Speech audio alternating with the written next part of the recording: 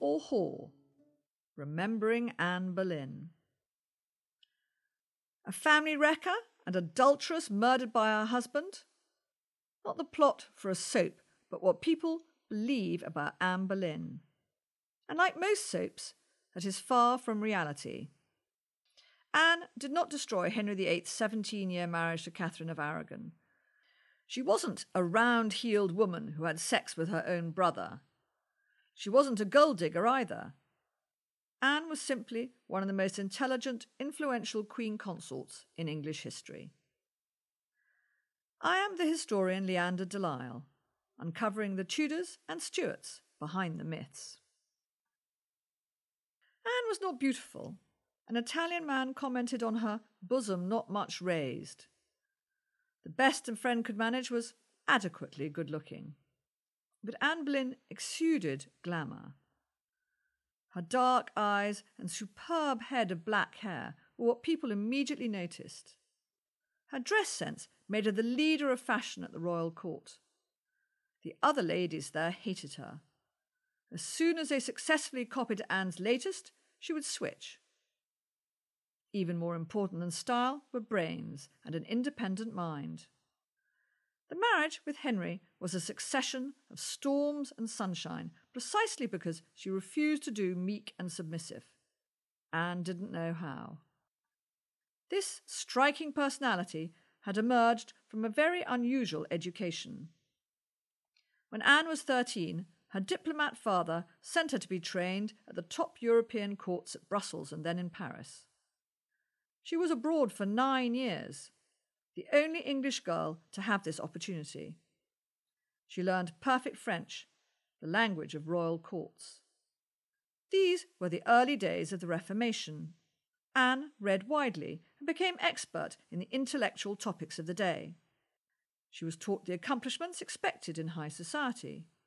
An excellent musician, renowned as a dancer, she was also an artist in needlework. She learned etiquette and, above all, social skills. At the royal court in England, only a tiny number of women served as Queen Catherine's ladies-in-waiting. Men left their wives at home, and male courtiers, both unmarried and married, swarmed around these few women like wasps round a honeypot. Relations between the sexes were supposed to be controlled by the code of courtly love. But a woman needed character and a quick wit to avoid the flirting from becoming serious and potentially ruinous. When Anne returned to England from France, she was more French than English, and her chic took the court by storm. But to clinch that success, she needed to make a top society marriage, and there her family was not rich. Her elder sister had been the king's mistress. Henry now turned his eyes on Anne. To his surprise, she turned him down. A short romance and then obscurity did not attract her. The 24-year-old Anne wanted to hold out for a marriage with a great nobleman. Then politics intervened. Henry VIII faced an impending crisis. He had no son, and his wife Catherine was now too old. If he died, who was to govern England? He had a daughter, Mary, but no woman had ever ruled England. Civil war loomed, and Henry became convinced that the reason he hadn't had a son was that his marriage with Catherine was cursed. Perhaps that's what he wanted to believe, but his conviction was absolute. Only the Pope, however, had the authority to annul his marriage. Henry wasn't honest with Catherine, and she stuck to her rights as his wife. In the contested action which followed, the judge was the Pope, who was surrounded by the armies of Catherine's uncle, the Holy Roman Emperor Charles V. The case lasted 6 years.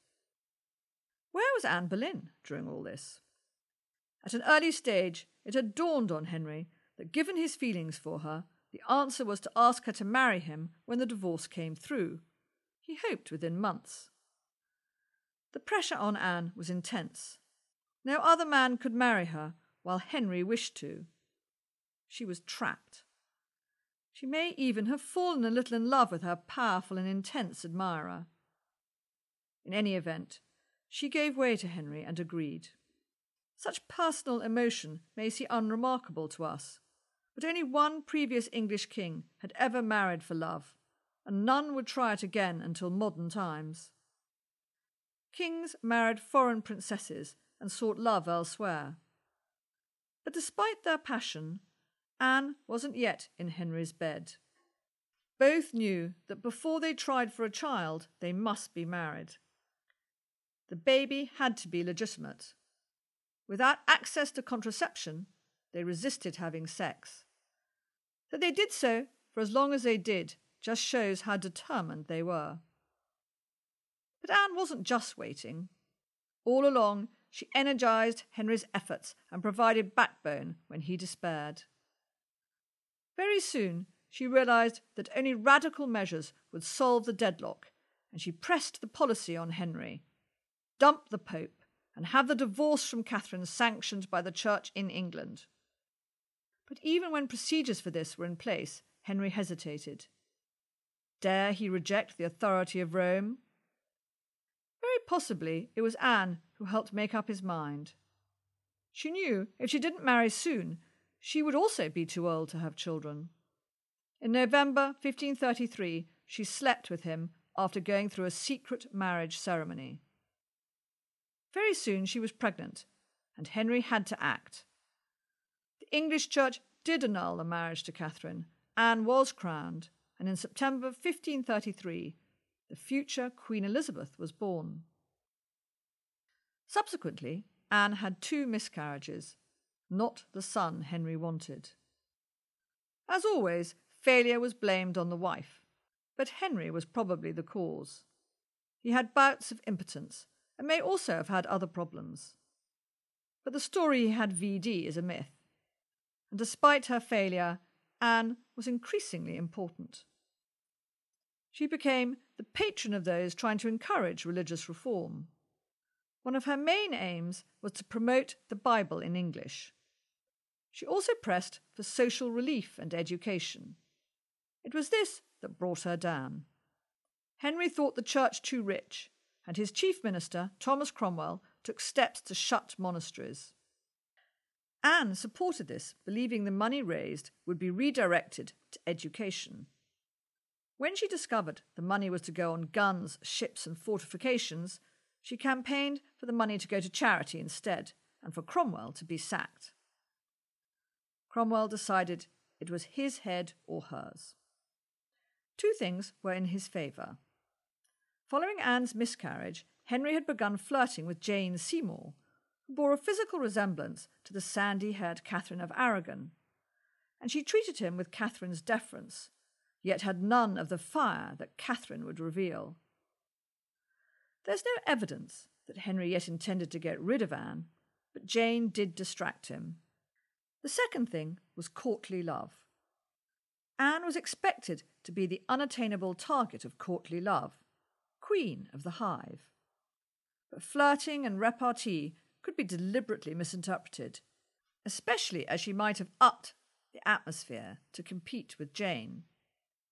Cromwell seized on a court musician who adored her and pressed him to confess to adultery with Anne.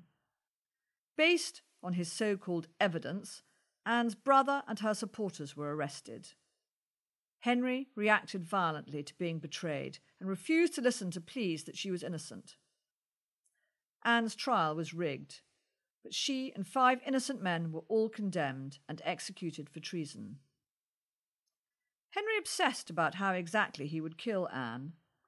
I have written elsewhere to explain why Henry chose to have her beheaded with a sword rather than the usual axe. But it is how she faced death that I think she should be remembered for.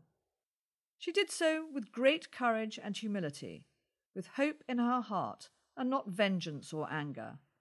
It was a good death, as well as a brutal one. If you are interested in knowing more about Anne Boleyn, you may enjoy my biography of the dynasty, the top 10 bestseller, Tudor, The Family Story. You are also welcome to contact me on my Facebook, website, or Twitter.